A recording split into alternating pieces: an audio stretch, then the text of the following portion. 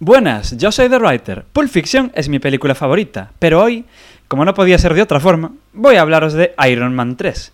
Bienvenidos al 86º capítulo de This is a Robbery, en directo.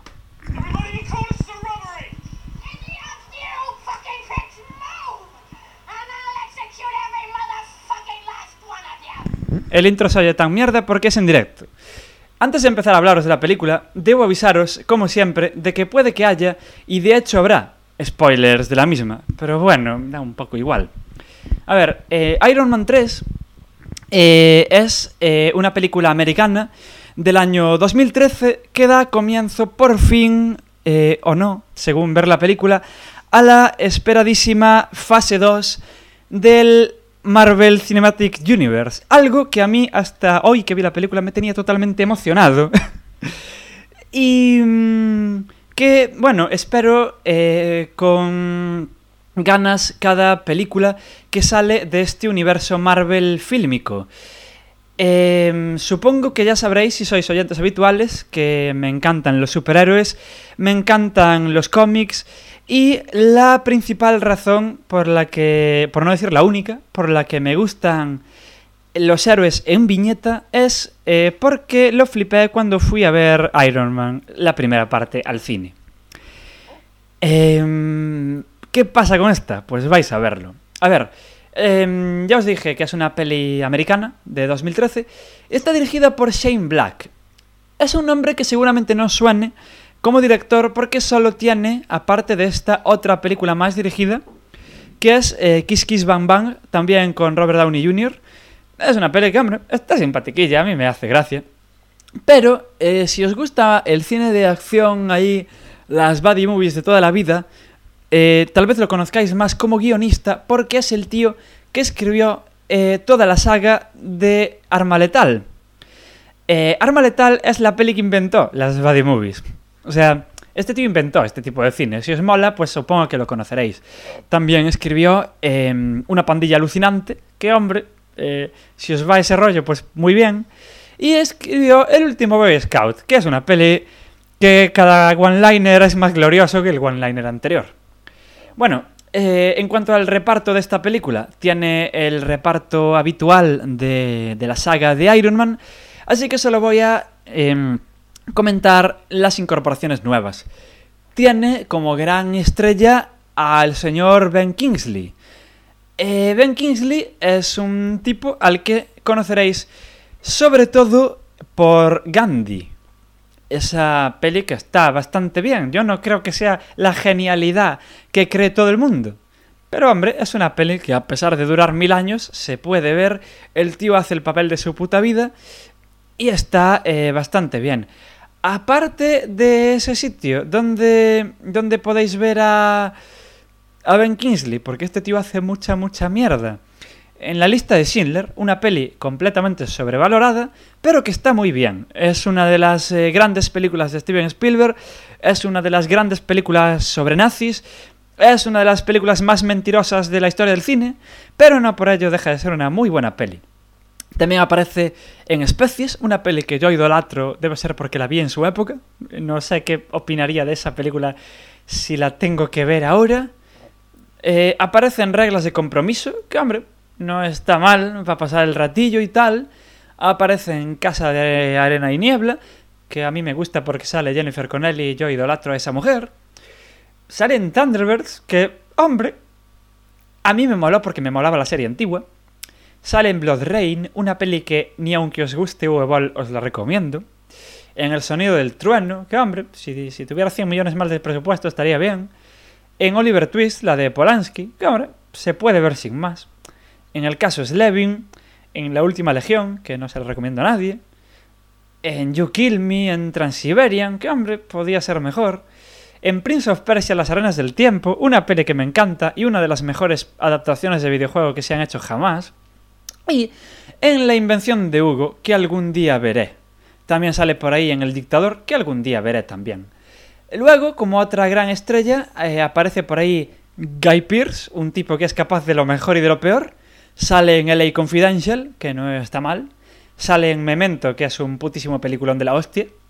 Sale en Reglas de Compromiso, también con Ben Kingsley. en La máquina del tiempo, la del 2002, que a mí, hombre, a mí no me disgusta. Sé que todos la odiáis, pero ahí está. En Tierra Hostil, que sí que creo que es una gran película, un poco sobrevalorada, pero una gran película. En La carretera, que no está mal. En Animal Kingdom, en El discurso del rey. En Prometheus, que digamos que va disfrazado ahí tristemente el hombre. A mí me gusta Prometheus, pero hay que reconocer que lo que hacen con esa película, o sea, con ese actor, es un poquito triste. Si oís risas detrás es que tengo público. Pero eso es lo que hacen con Prometheus. Joder, algún día tendré que hablar de Prometheus solo para hablar del maquillaje de ese hombre. Y luego sale, así, personajes nuevos, Rebecca Hall. Digamos que la producción tiró del cine de Nolan, porque esta mujer sale en el truco final. Y aparte de en el truco final, la podéis ver en el desafío Frost contra Nixon, que no está mal. Y eso que a mí no me gusta Ron Howard. En Vicky Cristina Barcelona, película que no recomendaría ni a mi peor enemigo. En Red Riding, en la primera parte, a mí me encanta Red Riding. No sé si es por el tema que tratan o por qué, pero me encanta. Y en The Town, Ciudad de Ladrones. Y en alguna peliculilla más, pero bueno, no es una actriz especialmente conocida. Y ahora entremos con Iron Man 3. Supongo que es una película que levantó muchas expectativas.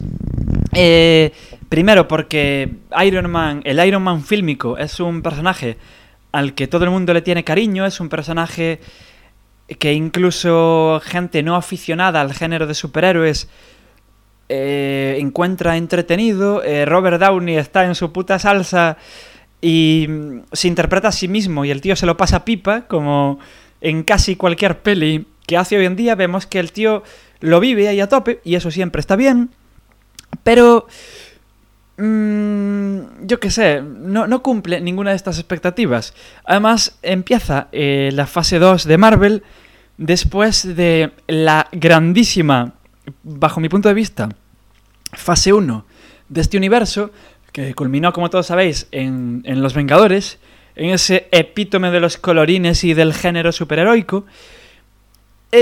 Teníamos ganas de ver qué pasa con la fase 2, porque la fase 1 empezó bastante bien, continuó mejor y, salvo algún pequeño bache, como pueda ser El Increíble Hulk, que aún así es una peli muy disfrutable, pues demostró que los superhéroes pueden parecerse mucho al cómic, pueden convivir en un mismo universo como pasa en el cómic, y digamos que puede molar mucho el asunto. Así que la fase 2 rompe con todo esto. Si vais a ver una película de superhéroes, ya os aviso, iros preparando porque digamos que Iron Man 3 no es una película de superhéroes. Sí hay un superhéroe, hay incluso dos, pero no es una película de superhéroes. Shane Black, aparte de dirigir la película, la guioniza, y eso se nota muchísimo. Y eso que el tío guioniza bien en su género, pero aquí en vez de hacer la típica buddy movie para ver de cervezas de colegas, hace, ¿sabéis? Esas películas de videoclub, de acción, de finales de los 80, principios de los 90. Hace eso, pero con Iron Man. Primero, se ocupa al principio de la película de hacernos ver, digamos, que es una tercera parte. ¿Por qué es una tercera parte? Aparte de porque lo dice en el cartel de la película. Porque los demonios del pasado vuelven a por Tony Stark. La película empieza en 1999 con unos personajes que no vimos en el resto de la saga, aunque son personajes sacados del cómic, muy desdibujados a cómo salen en el cómic. Ya en el cómic no eran nada del otro mundo y en la peli son menos. Que vemos que pasa ahí, como Tony Stark los manda a la mierda a los dos. Y entonces uno de ellos, digamos que es el gran villano de la película, que luego vuelve. Se nos encarga también de meter guiños, no al universo Marvel, como hacen todas estas películas, para hacer ver que viven en el mismo sitio. No. A la primera peli de Iron Man. Vemos al tío a Jensen, que le ayuda a construir la armadura en primer lugar en la primera peli, aparece por ahí como quien no quiere la cosa, como guiño, porque claro, es la tercera entrega, ni que durara 20 años, no hay por qué hacer guiños a una película de 2008, joder. En serio, no hay que hacer guiños a una puta película de 2008. Pero bueno, no estorbas un segundo, incluso nos saca una sonrisa. Yo en el cine, pues, hasta me gustó ver a ese personaje ahí.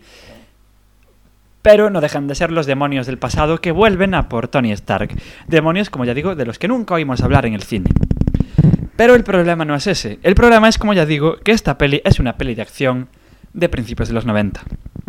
Y finales de los 80. Es decir, estamos en Navidad, hay un niño coñón, hay que salvar al presidente y el vicepresidente es malo.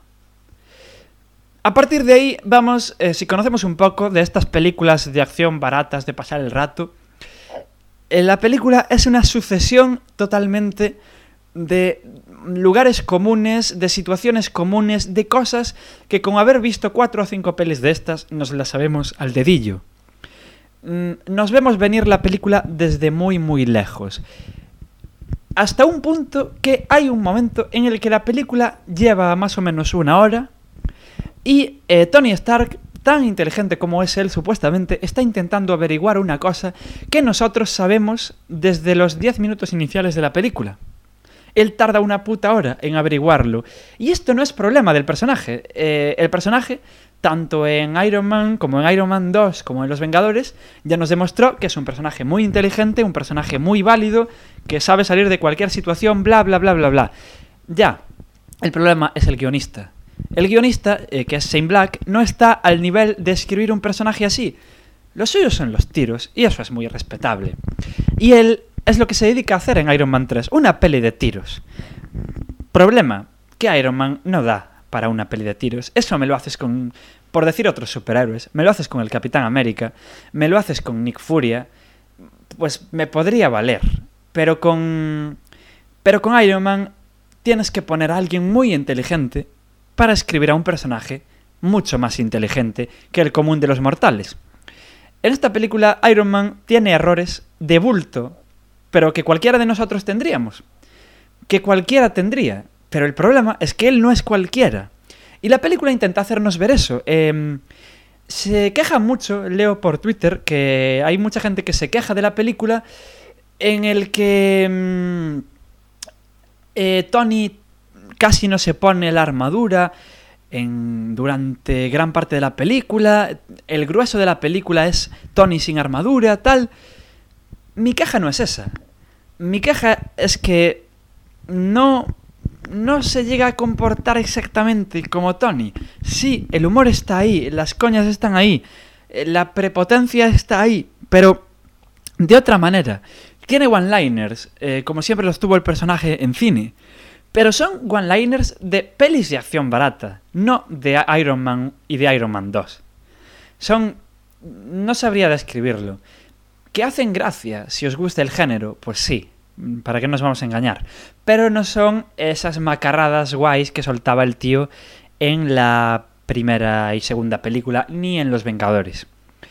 Luego se nos intenta meter el drama, ¿no? Porque siguiendo con la regla de las secuelas, la tercera, aparte de volver los demonios del pasado, tiene que volverse oscura la saga.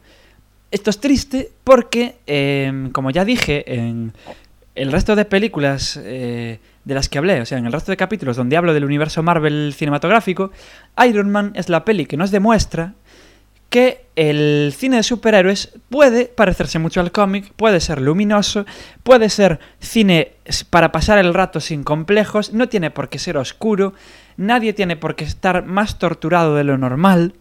Pero bueno, podríamos tragarnos que Tony Stark está muy torturado porque, queréis que no, es un tío enfermo del corazón. El cómic de Iron Man se basa en lo torturado que está el tío, como cualquier otro cómic decente de Marvel. Pero aquí se nos intenta meter que después de lo que pasó en Los Vengadores, el tío está traumatizado. Entonces lo que pasa es que a veces le dan ataques de ansiedad. Pero no afecta para nada a la película. De repente le da un ataque de ansiedad y dices tú, pues qué bien, ¿qué hago? ¿Te aplaudo? ¿Qué coño hago? Si queréis, a Tony Stark podía hacerse muy fácil un personaje oscuro, como ya lo hicieron en el cómic. Si recordáis esas escenas en las 2 primeras de Iron Man, donde el tío se emborrachaba, que era muy divertido y tal, imaginad esas escenas, pero tomadas en serio. ¡Hala! Ya tenéis a Tony Stark hecho oscuro. Ya está, algo que sale del propio personaje fílmico. Listo. Pero no, hay que ponerle ataques de ansiedad que no llevan a ninguna parte. Ahí está. Luego, ya os digo, no se pone la armadura casi en ningún momento de la película. Y entonces vemos al tío colaborar con un niño. Porque claro, esto es una peli de finales de los 80. De acción. Es así. Aunque nos la vendan como un cine de superhéroes. Entonces tiene que haber un niño que ayude al héroe de acción. Si ese tío, en vez de ser Tony Stark, fuera el Schwarzenegger de turno, a mí me parecería una peli genial para ver aquí de cervezas en mi casa y me lo pasaría pipa viéndola, porque en serio me molan estas películas. Pero no, yo cuando voy a ver una peli de Iron Man, ya no es que quiera ver a Iron Man, porque sí que seguimos viendo al personaje de Tony Stark en la peli, no os voy a engañar, pero quiero ver una película de superhéroes. No solo porque Iron Man sea un superhéroe, sino porque es lo que me están vendiendo. Y si no te dan lo que te están vendiendo, yo le llamo estafa. No sé vosotros. Luego, los villanos de la función. Los villanos de la función son una gilipollez.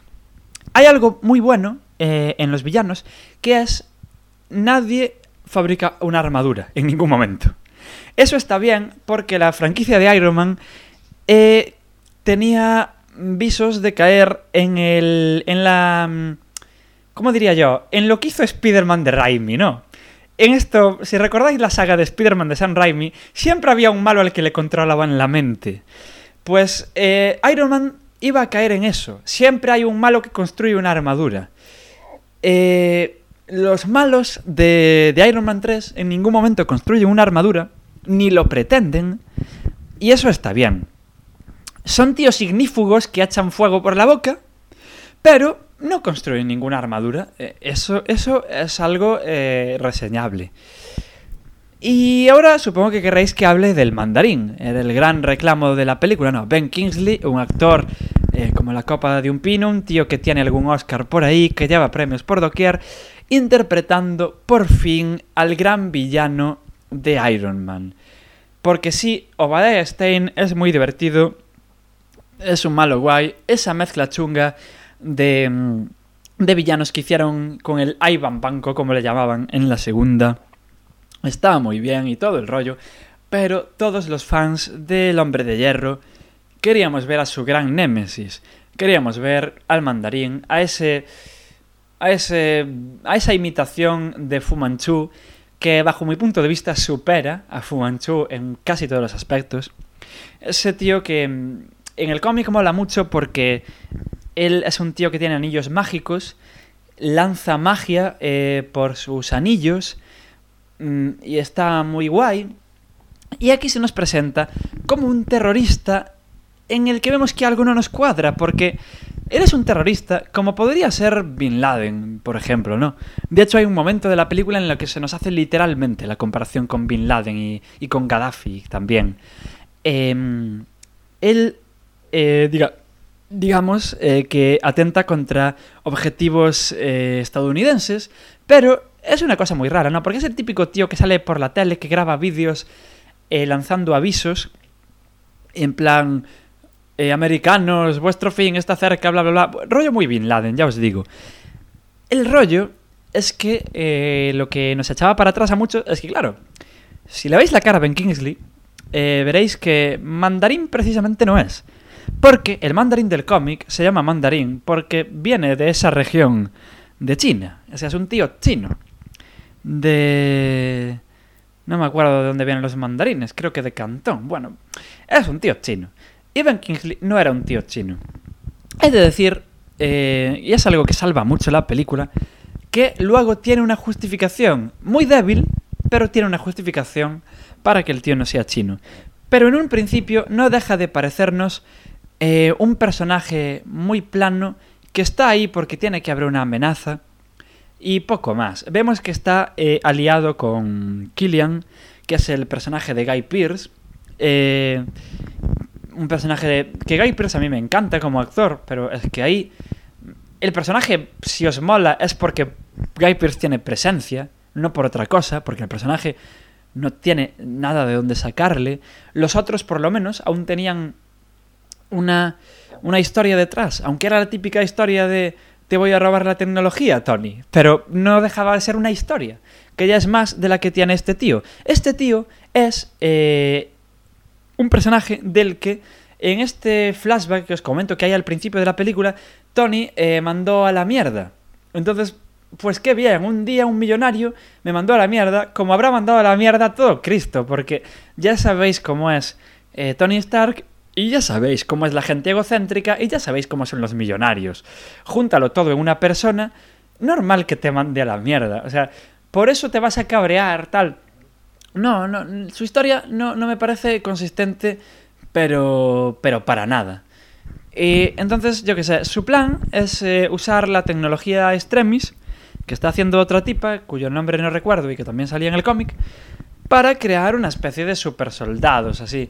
O sea, si ya teníamos la... Es que era el último gran elemento que faltaba para hacer la peli de videoclip de los 90, ¿no? Ya tenemos la Navidad, ya tenemos al presidente en peligro, ya tenemos al vicepresidente siendo malvado, aunque esto no lo explotan absolutamente para nada en la película. Ya tenemos al niño. ¿Qué nos falta ahora? Tíos que quieren hacer super soldados. Ya está, o sea, faltaba el homenaje a Soldado Universal. Porque, ya os digo, esta peli es un fusilamiento de cualquier peli de estas. Es muy triste. Entonces, la peli se dedica a comportarse como una peli que no es de superhéroes. El mandarín, pese a todo, yo creo que es lo más interesante de la película. Creo que protagoniza el mejor momento de la película, bajo mi punto de vista, porque la película, ya os digo, no deja de ser una de estas pelis de acción, como os digo, donde el tipo tiene que salvarse de los malos y salvar al presidente. Hay otros personajes por ahí, pero ninguno nos importa una mierda, ¿no? Tony, por ejemplo, al principio de la peli, reta al mandarín a venir a su casa, y así pasa todo lo que pasa después, porque su amigo Happy Hogan resultó herido en una explosión que el mandarín provocó. Pero es que Happy Hogan solo nos puede importar si conocemos el cómic, porque este personaje, interpretado por Jon Favreau, el director de las otras dos, no es nadie en las películas. Es un tío que sale de fondo, que en las dos primeras era el chofer de Tony, y ya está. Era el chofer de Tony, punto. No nos importa ese personaje en el cine. A mí en el cómic es un personaje que me gusta bastante. Me preocupo por lo que le pase en el cómic.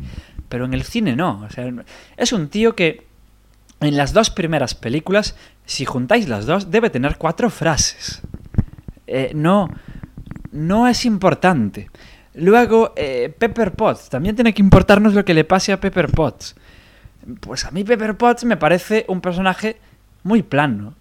Y en el cómic me parecía muy plano hasta el otro día, cuando se convirtió en Rescue. O sea, antes era muy plano, incluso en los cómics de hoy en día. No es un personaje... Digamos que no es la mejor novia de superhéroe del mundo, por así decir. Entonces también nos da muy igual. Hay un momento en la película, y esto es muy triste, en la que hay que rescatarla, porque sí, porque es la novia del superhéroe, y a las novias de superhéroe, según el cine, no según los cómics, obviamente, hay que rescatarlas. Y punto. Porque sí, en el acto final la tía está en peligro porque Killian la secuestró, pues porque se aburría y dijo, voy a secuestrar a esta tía. O sea, no tiene ningún... Y entonces nos da muy igual. La está ahí torturando con el Extremis y bla, bla, bla. Pero no da lo mismo, porque sabemos que Iron Man va a rescatarla. Porque es lo que hacen los superhéroes. En el acto final, que es cuando la peli se acuerda de ser una película de superhéroes. Porque antes vemos a Iron Man colaborando con el niño este, que hombre, no está mal, pero no es lo que yo voy a ver cuando voy a ver una película de superhéroes. Y entonces, cuando ya la película se acuerda de que esto es una peli donde hay peña disfrazada, peña de colorines y tiene que haber explosiones, pues ya nos importa una mierda las explosiones que haya, porque los personajes que construye la película no son interesantes. El único personaje interesante de la película es Tony Stark, pero no porque lo veamos interesante en esta película, sino porque hay 3 películas antes de esta donde vemos que es interesante. Porque aquí realmente no... El personaje, aunque la peli va de que el personaje evoluciona, yo no lo veo evolucionar por ningún sitio. Yo qué sé, el mandarín, por ejemplo, sí que evoluciona de repente, porque el mandarín es una puta maravilla lo que hacen con él. Ya vemos que es un terrorista normal, ¿no? Entonces, los fans del cómic podrán estar decepcionados porque joden al único malo decente que tiene Iron Man. No nos vamos a engañar, Iron Man en el cómic es un héroe con malos de mierda. Y no solo que tenga malos de mierda, es que más de la mitad no caben en un mundo donde no hay Guerra Fría. Entonces, Iron Man no tiene un gran problema en el cine, ¿no? Porque es difícil sacarle villanos. Y por encima, si le sacan al gran villano y lo joden, y ya desde el minuto 1 que aparece vemos que no es lo que es en los cómics, pues podemos sentirnos un poco estafados, incluso cabreados, pero llega un momento en el que vemos que ese tío tampoco es lo que vemos en la película, sino que es un yonki, gilipollas, estúpido, muy gracioso, muy histriónico. Mola porque es muy histriónico, pero no abusan mucho de su histrionismo. Sale en una escena o dos después de eso. Y hace mucha gracia porque vemos que Ben Kingsley es un gran actor. El cambio de registro es total porque realmente solo con las pintas que tiene y cómo habla, cómo se mueve, aunque el personaje esté completamente vacío y nos dé igual, es muy intimidante. El tío actúa bien, intimida bastante. Pero una vez que vemos que es un tirado de mierda, nos hace un montón de gracia. Y en un minuto pasamos de tenerle miedo a despollarnos de risa con él. De risa o de vergüenza ajena, o de las dos cosas. Porque el personaje tira de eso. Pero al mismo tiempo no abusa de eso la película. Se nos enseña ahí y luego ya se pasan otras cosas. Y entonces, para mí, el momento en el que se descubre que el mandarín no existe, que el mandarín es un gilipollas, un actor de teatro de mierda pagado por Killian, para mí me parece el mejor momento de la película porque es prácticamente lo único de la película que no me veía venir y lo único de la película que no es un fusilamiento descarado de alguna situación, de alguna película de los 80 o de los 90, de un género muy concreto. Entonces, me gustó esta escena. Porque además, puestos a joder al mejor villano que tiene Iron Man, por lo menos vamos a joderlo bien. Entonces, ya la película en ese momento no se toma en serio el villano y hace un montón de gracia. Y además el plan de por qué ese villano es así, si el personaje fuera divertido, o sea, si el personaje, el malo de verdad, el Killian, fuera divertido, fuera interesante, tuviera una historia detrás, fuera algo más que jaja soy malo, pues podría quedar muy bien, ¿no? Porque el tío lo que dice, el Killian, es que el mundo necesita un Bin Laden, un Gaddafi, alguien que salga por la tele amenazando. Eso es lo que da el mal rollo. Y no va a salir él mismo porque es revelar sus planes. Y entonces le encontramos el sentido a cosas que no le encontrábamos el sentido al principio de la película, porque vemos que las bombas del mandarín realmente no son atentados, son errores de la tecnología extremis que Killian está intentando desarrollar y tal. Y eso es curioso y no está del todo mal resuelto en la peli, está bien. De hecho está muy bien resuelto. El problema es que el personaje de Killian nos importa una mierda. Es muy, no sé, muy cutre. Luego, lo que sí que tiene la peli, por decir así cosas buenas, Robert Downey Jr. sigue en forma, sigue siendo bonito verlo en pantalla, sigue siendo carismático. Como prácticamente no se pone la armadura, lo vemos muchísimo en pantalla. y mola verlo, para qué engañarse. Luego, la peli tiene muy, muy, muy buen ritmo. Es una peli muy larga. Dura 130 minutos, más o menos. Y se pasa volando. Es una peli muy entretenida. Pero no nos está contando nada interesante. Es un mérito muy grande que sea tan entretenida cuando no nos está contando nada que nos interese. Otras pelis contando cosas más interesantes se hacían más largas. O sea, yo qué sé. Pero vemos que se hace entretenida. El problema también de la peli es el mensaje que quiere transmitir. Casi todo es malo en esta peli realmente. Lo que pasa es que está muy bien hecha. El mensaje que quiere transmitir no se sabe. Porque la peli no sabe por dónde quiere tirar. Quiere tirar porque Iron Man está traumatizado y tal. O quiere tirar, que es por lo que acaba tirando, porque Iron Man es un héroe con y sin armadura. Y es por lo que acaba tirando. Entonces, las escenas de trauma no vienen a cuento de nada. El final de la película, que sí, que está muy bien, que sí, que es novedoso para el género, decir lo que quieras, pero no aporta nada, porque el argumento tampoco va a eso. Yo qué sé, por ejemplo, al final de la película el tío se deshace de las armaduras, se deshace de su placa torácica, cosa que pudo haber hecho antes, pero yo no veo, por lo menos, una progresión que lleve a esto en la película, más allá de 2 frases contadas y más allá de la repetición de que el tío está traumatizado y le dan crisis y ansiedad. No vemos esto. Esto, bien hecho, podría estar muy guay. Es el Spider-Man No More con Iron Man. Pero en Spider-Man hubo momentos en la saga, por ejemplo Spider-Man 2, donde pudo haber quedado mucho mejor de lo que queda aquí. Ya os digo, hecho de otra forma, pudo haber molado más. Entonces, bueno, para ir terminando, así técnicamente, los actores lo hacen bien, todos. El pobre Guy Pearce hace lo que puede con un personaje de mierda. El tío parece que es el tío que controla esta gran empresa malvada de Marvel, IMA, Ideas Mecánicas Avanzadas, que salen en un montón de cómics y tal, pero no es un... No vemos una amenaza real. Se nos nombra, mira, trabaja en IMA.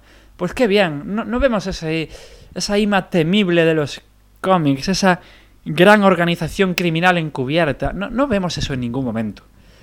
Tal vez se nos intente mostrar, no me quedó claro, pero yo no lo veo.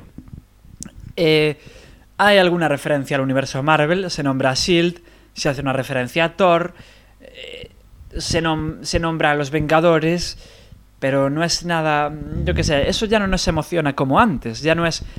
Antes todos estábamos expectantes ante la peli de los Vengadores, estábamos babeando ante la idea de juntar a los grandes personajes de Marvel en una película, pero eso ya lo vimos, ya vimos que salió bien, ya no nos sorprende.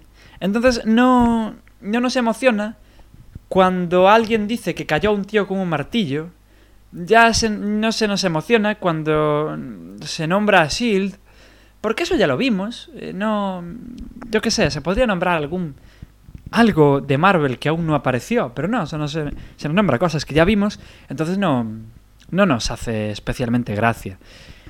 Luego, ¿qué más? La peli, ya os digo, es muy justita. Los efectos especiales obviamente están geniales, pero no dejan de ser efectos especiales de Iron Man.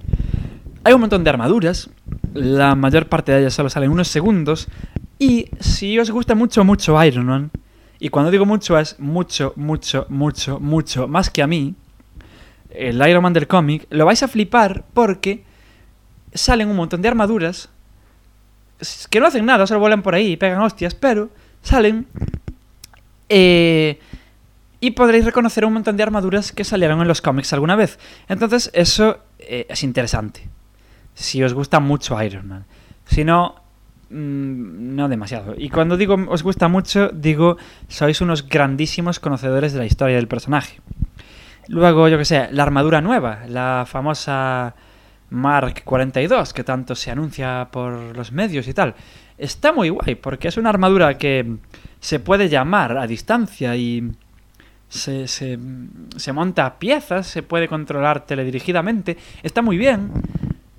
Queda mejor en pantalla de lo que yo pensaba. Yo pensé que no me iba a gustar porque tiene mucho amarillo. Pero sí, queda muy bien en pantalla. Pero como casi no se usa, pues da un poco igual. No hace especialmente gracia. Pero aún así, el tiempo que sale, pues mola verla en pantalla. Hay un momento donde se nos hace un truco de montaje curioso para que pensemos que Tony está dentro de la armadura cuando no. Luego se nos vuelve a hacer. Es en plan, ya lo vimos una vez, ya caímos en la trampa una vez, no la hagas otra, Shane Black, joder. Ya os digo, es una peli muy, muy deficiente. Es una peli muy deficiente porque le dejaron hacer a Shane Black lo que le daba la gana. Y a Shane Black no le dio la gana de hacer una película de superhéroes.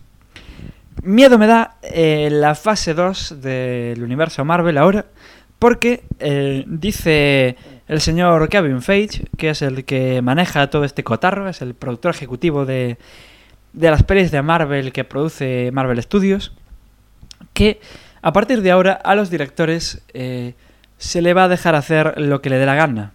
Y yo estoy acojonado, porque en la fase 1 tenía grandes directores. Tenía a gente que valía mucho para lo que estaba haciendo. O sea, tú querías hacer una peli histórica como era el Capitán América y cogías a Joe Johnston. Tú querías hacer un culebrón shakespeariano como era Thor y cogías a Kenneth Branagh. Era rollo así. Ahora no, ahora están cogiendo directores muy baratos. Directores sin personalidad. Y que puede, como es en el caso de Shane Black, que la poca personalidad que tienen no ayuda a lo que se supone que tiene que ser una de estas películas. Entonces, andaros con ojito con lo que va a ser la fase 2. Porque a mí, después de ver esto, ya me tiene acojonado. Entonces, a ver. Por finalizar ya de comentar la película, obviamente esta película, como todas las de Marvel Studios, tiene una escena simpatiquilla así tras los créditos. Pero tengo que decirlo ya, la peor escena post-créditos de todas las películas de Marvel Studios. ¿Por qué? Porque sale un personaje que, aunque a mí me gusta mucho, es un personaje ya visto. Es un personaje que ya vimos en otra película. De hecho, ya la vimos en 2, pero interpretado por ese actor solo en una. Obviamente, estoy hablando de Bruce Banner.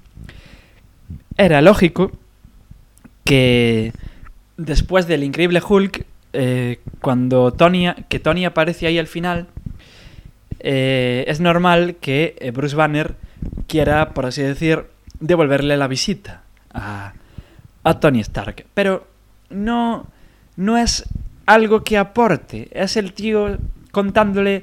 Descubrimos que toda la película se la está contando a Bruce Banner, Tony, porque la película tiene una voz en off que no aporta una mierda.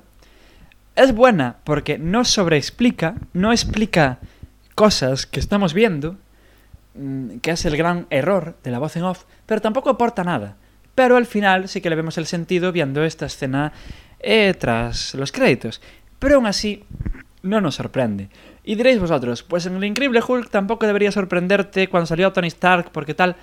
Sí que me sorprendió, porque se hablaba de los Vengadores, se hablaba de algo que no había pasado, se hablaba de formar un equipo, se hablaba de encontrar a Hulk para reclutarlo. Pero aquí Bruce Banner no hace nada. Bruce Banner solo se queda dormido mientras Tony le está contando la película. Y es totalmente lógico que se quede dormido el tipo, porque lo que le acaba de contar no es interesante. Entonces ya, ahora sí, para acabar, os recomiendo ver Iron Man 3. Sí. Después de todo lo que rajé, sí, os recomiendo verla. Y os voy a decir por qué. Si os molan este tipo de pelis de acción cutre que alquilabais en el videoclub cuando erais pequeños, es una peli de estas, pero hecha con mucho dinero. Los efectos especiales están muy bien. El personaje de Tony Stark sigue molando, no tanto como en las otras 3 películas donde aparece, pero si os gusta, yo creo que os va a seguir gustando. aunque casi no se ponga la armadura, si se la pone y se puede ver, la ida de olla con lo del mandarín me parece divertidísima y ya está. Y como os guste el personaje de Tony Stark y os gusten este tipo de pelis de mierda de acción, sí que se va a convertir en la favorita vuestra. Para mí es no solo la peor película de Iron Man con mucha diferencia, sino la peor película del universo cinematográfico de Marvel con mucha diferencia. Para mí, por lo menos. Sé que rajé mucho del Increíble Hulk, pero el Increíble Hulk me parece una película mucho más digna que esta, porque da lo que pretende y los personajes tienen más personalidad. Y no se olvida que es una película de superhéroes. Iron Man 3 no sabe que es una película de superhéroes. Es una pena. Así pues, me despido, ya os digo, ved Iron Man 3 según vuestra propia responsabilidad. Si os molan estas pelis, vedla. Si os mola Iron Man, vedla. Si no, no, porque ya os digo, es una peli muy, muy floja, aunque ya os digo que se pasa volando, pero es muy, muy floja. Entonces, vosotros veréis. Entonces, me voy despidiendo, no sin antes comentaros, como no, las vías de contacto y escucha de This is a Robbery.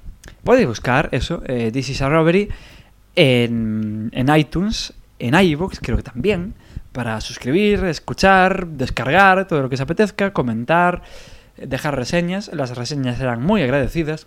Podéis también buscar This is a Robbery en Facebook y apuntaros a la página de fans. Y podéis, sobre todo, ir a esunatraco.blogspot.com y ahí también escuchar, descargar, escuchar otros podcasts que hay ahí en una lista muy chula. Comentar lo que os apetezca. Hay un link para seguirme por Twitter, porque mi usuario de Twitter es la hostia de complicado. Podéis hacer un montón de cosillas, pero sobre todo podéis comentar y pasároslo pipa escuchando. Así que ya sabéis, coger un buen paquete de palomitas y casi mejor coger un cómic de Iron Man, casi mejor que esta película. ¡Hala! Sed buenos. No como Killian, que era un cabrón sin motivos para serlo. ¡Ah! ¡Chao!